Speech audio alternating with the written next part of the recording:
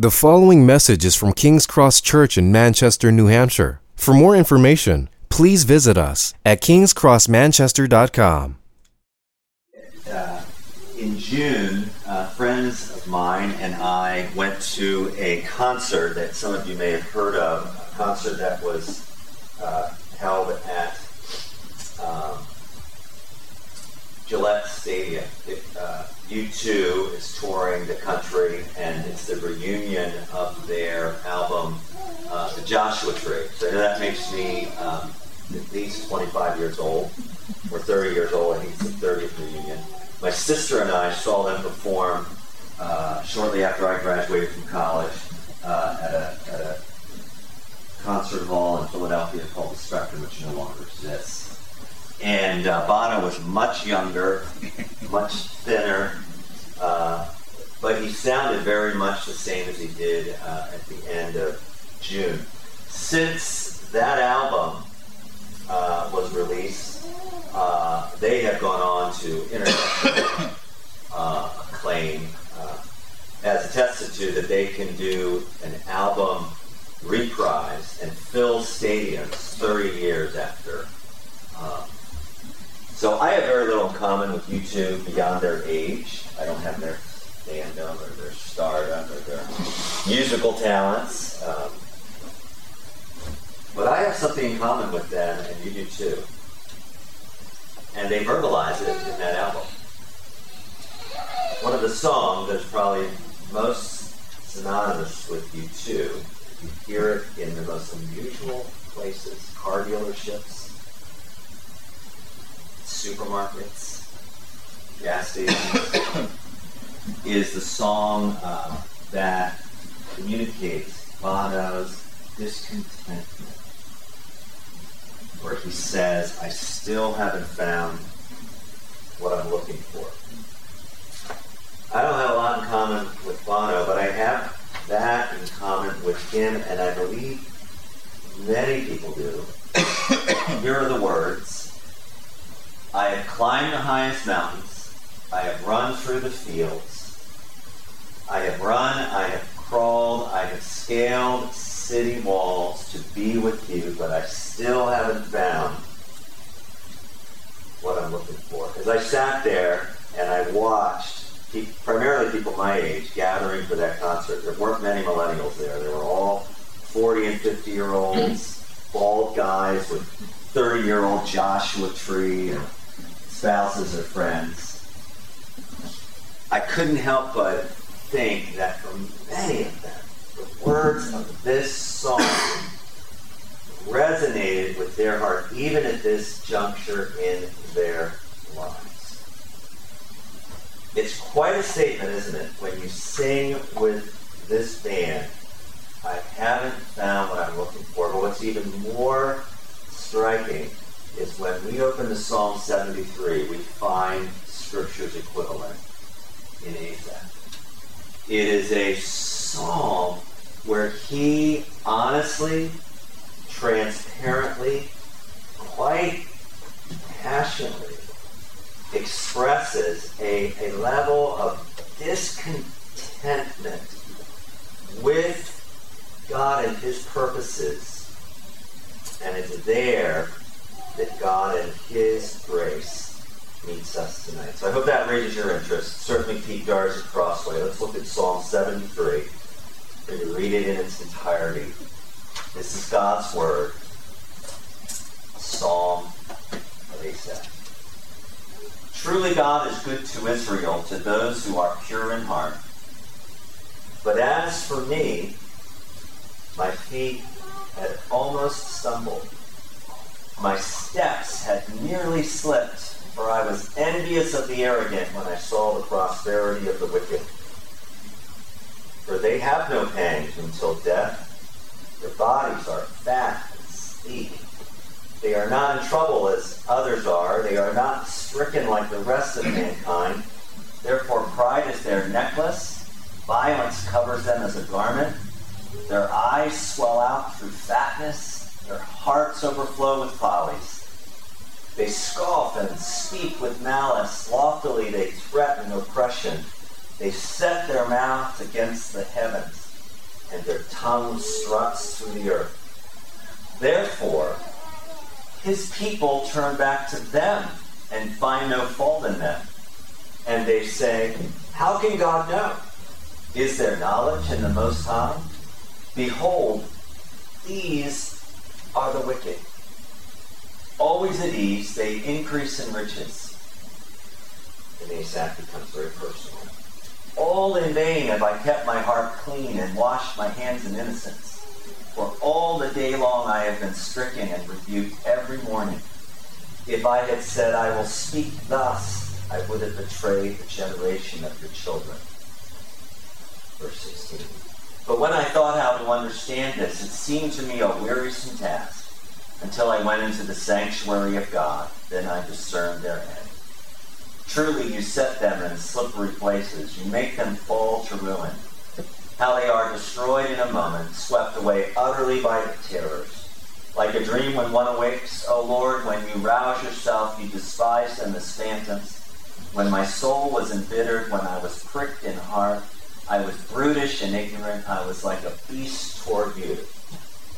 Nevertheless, I am continually with you. You hold my right hand. You guide me with your counsel, and afterward you will receive me to glory. Whom have I in heaven but you? And there is nothing on earth that I desire besides you. My heart and my flesh might fail, but God is the strength of my heart and my portion forever. For behold, those who are far from you shall perish. You put an end to everyone who is unfaithful to you. But for me, it is good to be near God. I have made the Lord God my refuge, that I may tell of your works. Seating's message entitled Chasing Contentment. May God bless his word to our hearts. How many of us can say that we are content? How many of us can say that we truly are content? When someone is content, they don't need someone or something else. When someone is content, it means we are satisfied. It means we are full. It means we aren't looking for something else or someone else.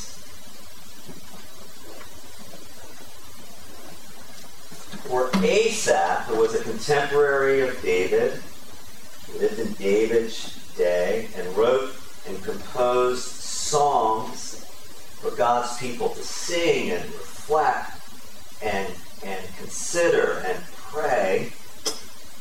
Psalm 73 asks God's people, and God through his word asks us through this psalm,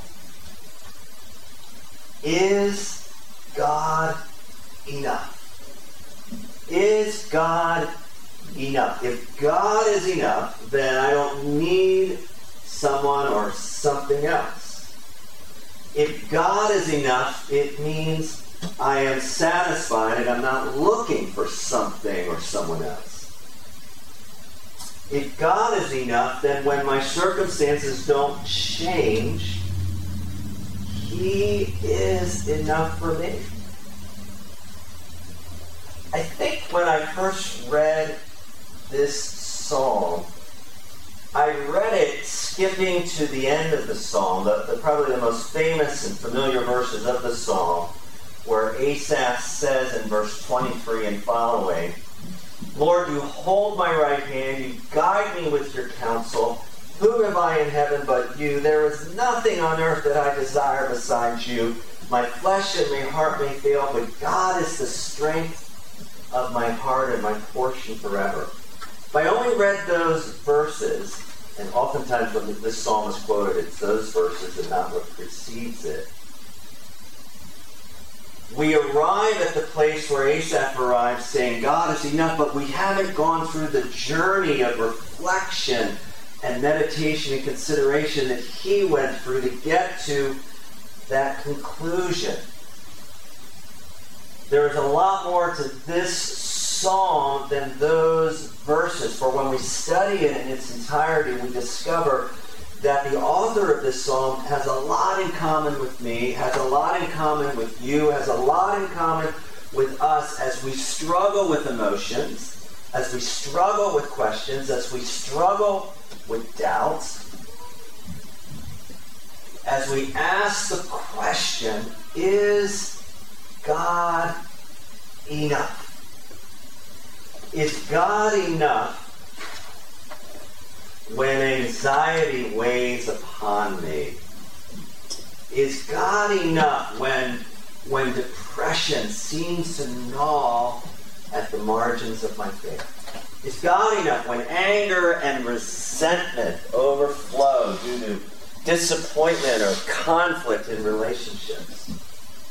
Is God enough when my neighbors seem to be succeeding in a life indifferent to God and his call, and my life is struggling or not seemingly as successful? Is God enough if my relational status doesn't change?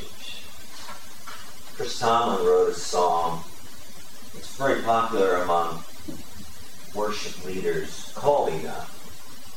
All of you is more than enough for all of me, for every thirst and every need. You satisfy me with your love, and all I have in you is more than enough. The psalm we just read asks the question, is he enough? So let's look at the psalm. Let's follow the journey of the psalmist and the psalm and see how he answers that question and how God wants to ask and answer that question with us tonight. The psalm breaks into two parts. The first part, verses 1 through 14, is the evil of envy. And the second part, the conclusion of the psalm, is the perspective of eternity. Let's look at the first part, verses 1 through 14, the evil of envy. The psalm begins with quite a stirring call to worship. Truly, God is good to Israel, to those who are pure in heart. But then look at verse 2. Look down at the scripture. He suddenly pivots and says, but as for me, this is Asaph, Israel's worship leader, as for me, my feet had almost stumbled. My steps had nearly slipped. Why? For I was envious of the arrogant when I saw the prosperity of the wicked. Do you see what Asaph is doing as he's writing this song to be sung or prayed or considered for the meeting that week? He looks around Israel. He sees people who are not obeying God, and he sees they are prospering. And it says, verse 3, I was envious of the arrogant when I saw their prosperity. In other words, he wants to join them. This is in Scripture. Oh, I love its honesty. It's so real. How many of you have heard of the phenomenon called FOMO? You ever heard of FOMO? Good millennials. You guys use all these acronyms. And I'm a baby boomer. And what's FOMO? This is the participation part of the sermon. Fear of missing out. Fear of missing out. Sociologists or psychologists or whoever came up with this term, the fear of missing out, says that one of the ways our smartphones have changed us with all of their updates and instantaneous alerts and is that we now have a culture characterized by FOMO, whether they can afford a smartphone or not, the fear of missing out. I think Asaph, although he didn't have a smartphone, fears that he's missing out. See how he described the arrogant? He said there, now this wouldn't bother me when he describes some of their weight issues, but he does say they have, verse 4, no struggles. Their bodies are sleek and healthy and strong. They are free from common human burdens. They are not plagued by human ills. They are healthy. They are happy. They are living life. They are living the high life. They are successful. In fact, did you notice verses 9 and 10? They're not only successful, but they're popular, and some of God's people are turning to them. So think, I don't know, so bad, that's not a culture savant like Jacob. Think if you're a sports freak, Tom Brady, or if you love Shark Tank and tech gurus, Mark Conrad, or you're into pop culture, a actress or singer, or the popular people, Asaph says, the successful people, the ones esteemed in the culture, some of God's people are fawning over. And it says in verse 9 that these popular, prosperous, arrogant people, their mouth lay claim to heaven. Their tongues take possession of the earth. In other words, they make proud boasts about who and what they will accomplish. And people turn to them. So Asaph has experienced a personal crisis of faith. He's describing what is going on here. He's saying to God and to God's people, how can these people be successful when they are not following you? But then he seems to say this, I am following you, God. I am sacrificing for you, God. And I am not happy. What is the deal here, God? Why aren't you coming through for me, God?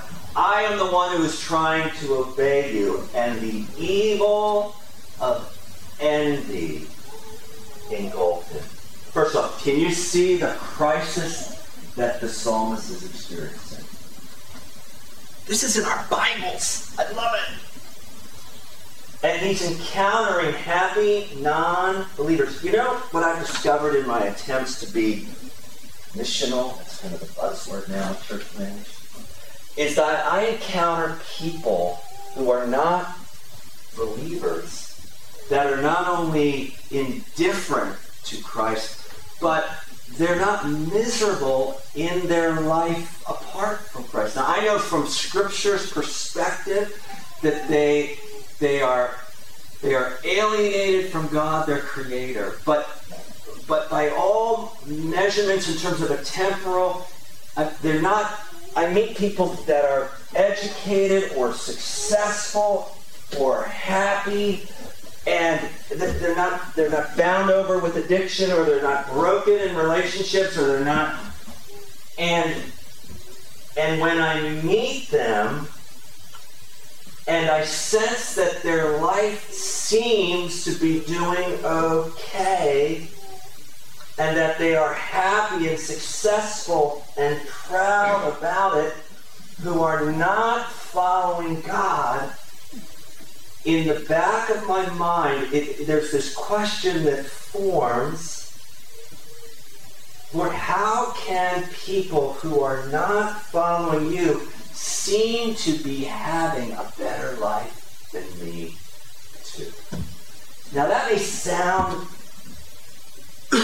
difficult to ask, but that's the question Asaph is wrestling with as he leads God's people in worship. And he's struggling with not only the evil of envy, but he's fallen into, in Tim Keller's words, the sinkhole of resentment and self-pity, verse 13 and 14.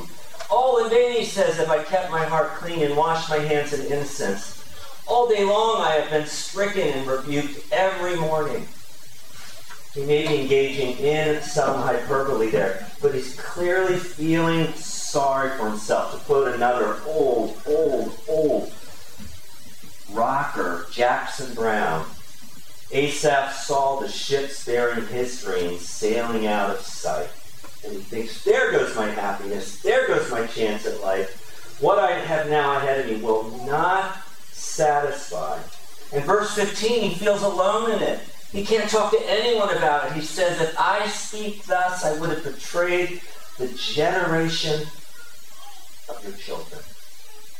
What do we do when we face the evil of envy and we fall into the sinkhole of self-pity and resentment? How does this psalm help us when our perspective is skewed? The turning point comes for him in verses 16 and 17. Look with me again. But when I thought how to understand this, it seemed to me a wearisome task. When I tried to understand all this, in other words, it troubled me deeply until I went into the sanctuary of God, and then I discerned their end. So he thought about verses 2 through 15 a lot. He thought about it as he drove to work, and he was thinking about it as he drove home from work, and he just got tired of it. And the turning point comes when in the presence, the manifest presence of the Holy One who created all things and is uniquely manifesting his love and his presence and his rule to God's people here, he enters the sanctuary of God and he sees his life in perspective. Verse 17. Then I understood their final destiny. In other words, in a matter of moments, Asaph was given in the midst of God's people in the sanctuary, God-given clarity. As a senior in high school, I thought I had pretty much things set. I'd been accepted into college, my first choice college, not because I deserved it, but I did have some pull. It was a school that I didn't deserve to go to, but nonetheless, I was dating the girl of my dreams. If you can have those kind of dreams as a senior in high school. I was not a Christian. I had a good job. I had great friends. There were things about my life that weren't in order, but from the appearance of things, I was all set. I was in study hall, not studying, and the young man whom had been a supplier of illegal substances to a group of friends of mine was sitting with me. We were in the back of this large cafeteria, and George, his name, had a Bible. Instead of a Michael Jackson album, it was a huge Jackson Bible. And I asked George why he was reading the Bible. And in a matter of moments, George not only told me why he was reading the Bible, but he asked me, I remember this question. I'd never been asked it before. Certainly, I'd never been asked it by someone like George. If I died the previous weekend while I was at one of the parties that he had heard of, and I stood before my Maker, what would I say to him if he said to me, Bauer, should I have you in? I was a deacon at the local Presbyterian church. I had memorized the Apostles' Creed. I was John the Baptist in Godspell for that church. I had my life set, and I said, George, what do you mean am I going to say? Of course God's going to let me in. And that was the first time in that moment, not only did he ask me the question, that he shared, apart from the faith in Christ and repenting from your sins. And those are the words he used. I'd never heard these words before. You will experience his justice in that moment, his wrath in that moment. And there will be no one to save you. He later took me to the group, the meeting, the gathering on Wednesday nights, which came to be known as SALT, where about 1,200 or so public school students were gathered from all different parts of the county. They had been invited by their Georges in their life, and many of them had never heard a clear gospel presentation before. And in the miracle of that sanctuary, not the space, but that time in God's plan and providence, men young men and women came to faith in Christ through a clear presentation of the gospel. They were given a perspective of their life and eternity, which they had never had in a matter of moments. And that awakening continued for something like 10 years. To the point where almost 10,000 students came to faith in Jesus Christ and were discipled through Salt and Core. That was a church plant called Church of the Savior that Arthur DeMoss, Nancy's father, Arthur was a great evangelist, had founded there in the suburbs of Philadelphia. To the point where denominational churches were coming out and having meetings, how to protect your bowers and your daughters from salt and from core. If you were to Google Mainline Awakening or Mainline Revival, you would find this story. And it was my first encounter with this reality. When we come into the sanctuary of God, in a matter of moments through Scripture and Spirit and His mercy, we are given an eternal perspective. Verse 18. Speaking of the ultimate outcome of a life lived for self, lived without reference to God, Asaph is reminded of this eternal perspective. He placed them on slippery ground. He cast them down to ruin. How suddenly they are destroyed. Verse 20, they are like a dream when one awakes. When you arise, Lord, you will despise them and stand in humanity in all of its arrogance and pride, in its achievements. The psalmist says, I had my eyes because of envy on the wicked, but now I have my eyes on you. He saw eternity.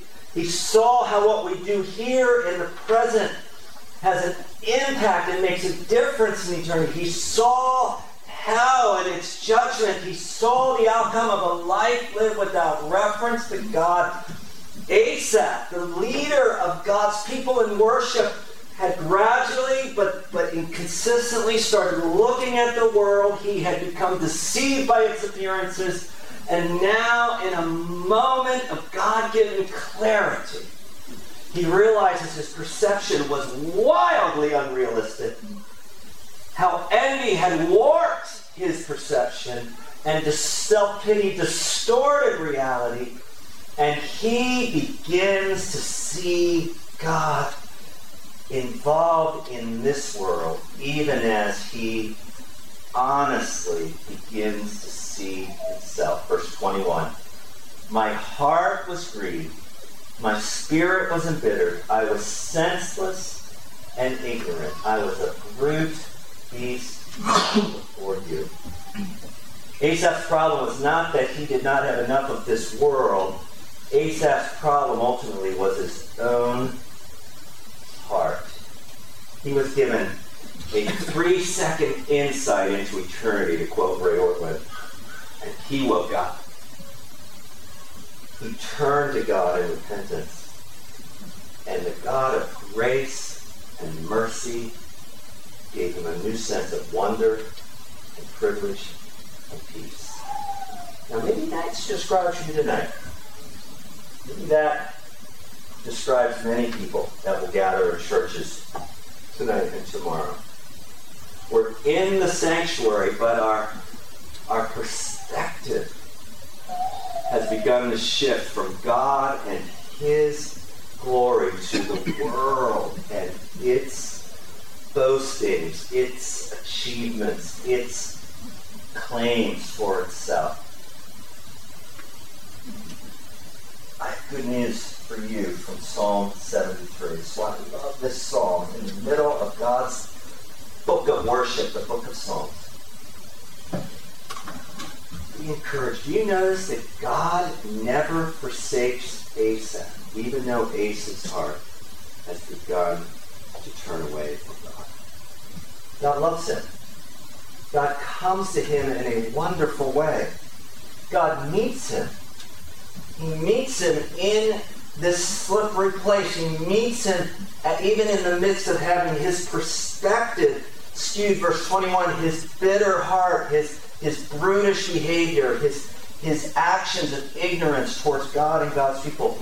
God never forsook him. God never stopped loving him. God comes to him in a wonderful way. God meets him in the midst of his difficulty. And in the same way, God says to us through this psalm, I will never forsake you. I love you. I come to you again through my word in a wonderful way. He meets us again in his word today. That's why I love the book of Psalms. I love the honesty of the book of Psalms. The Psalms meet us right where we are. God's word gives voice to our doubts and our questions. God's word reassures us that he will never forsake us. God's word tells us he comes to us again. He meets us in his word to give us his perspective, the perspective of eternity. So we pause and just ask, where are you tonight? And more importantly, how is God speaking to you and to me in those places, in those spaces where we doubt his goodness and trustworthiness? The good news is he loves us and continues to come to us through his word. Let's conclude looking at the last section of the passage, what Tim Keller calls electrifying grace. When Asaph's heart was grieved, his spirit embittered, he was senseless and ignorant, verse 22. Notice what he says in verse 23. Yet, I am continually with you. You hold my right hand. You guide me with your counsel, and afterward you will receive me to glory. Whom have I in heaven but you? And there is nothing on earth that I desire besides you. My heart and my flesh may fail, but God is the strength of my heart and my portion forever. How good and patient God is with you and me. Verse 23, I am always with you. You hold me by my right hand. Even when we are mule-like, God continues to hold on to us.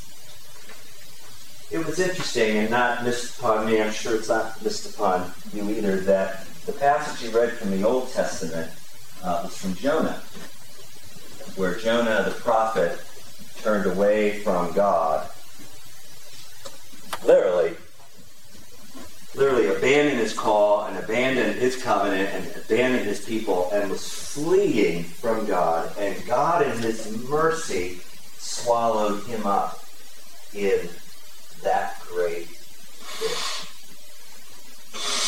Here is Asaph in the sinkhole of resentment, self-pity, and envy. He's a leader of God's people, and he is stuck in a dark and difficult place. And his crisis of faith, and Jonah's crisis of faith, and my crisis of faith, and crisis of faith that we will face someday can never overthrow God's mercies. What a Savior we serve. So wherever we are tonight, God's mercies are new for each of us. So how do we apply this song? Well, first, I think we need to do as Asaph did. We need to admit our need. We need to admit we are weak. We need to admit where we feel stuck. We need to say with Asaph, I am not able to change my heart. My heart, my flesh, they fail me. That's the first step, friend. Let's admit our need. Secondly, we need to recognize, with the help of God's Word and the assistance of the Spirit, how a negative perception may have taken hold of me.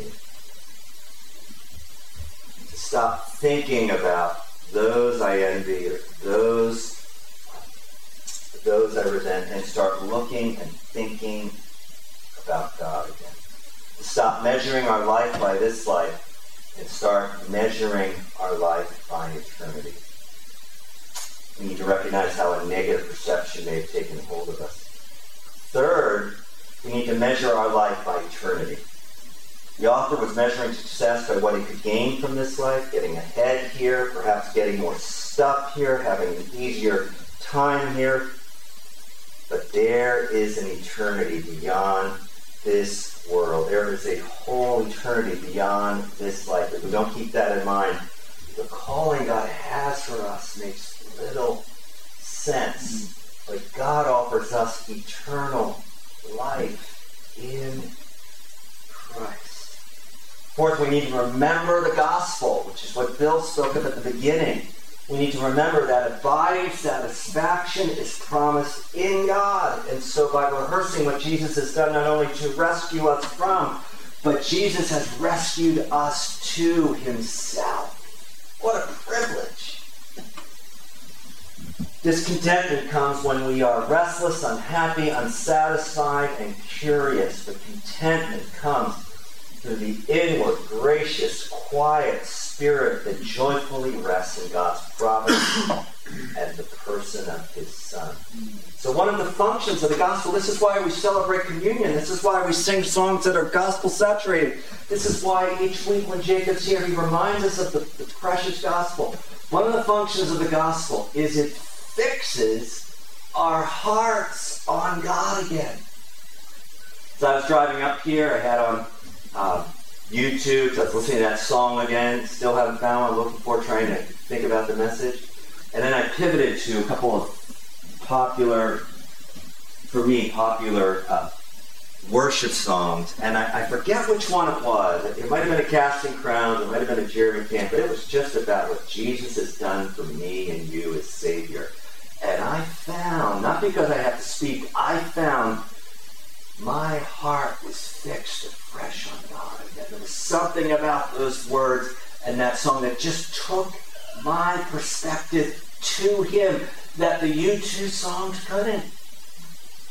Because the purpose of the gospel is to fix my heart upon him again, to move my restlessness to resting, from hurting to healing, from hungry to full. Psalm 73, verse 26.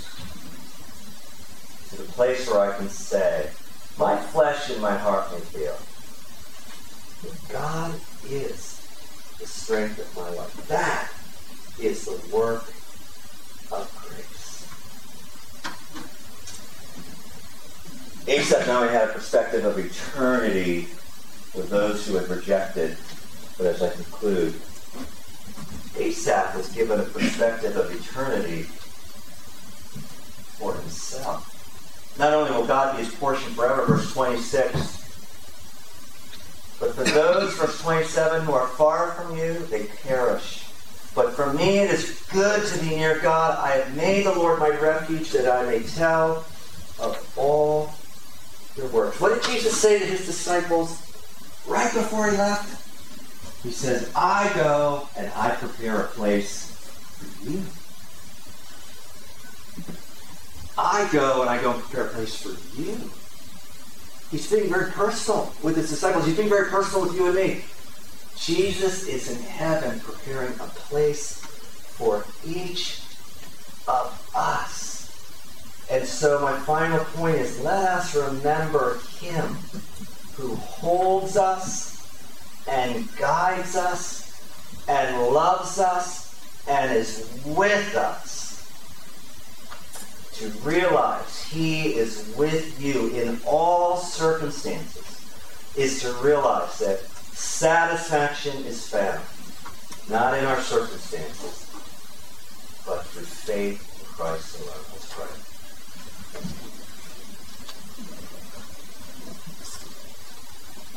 Lord, it is good to be reminded of your grace. And thank you, Jesus, that through the honesty of this psalmist, we are invited to be honest with ourselves.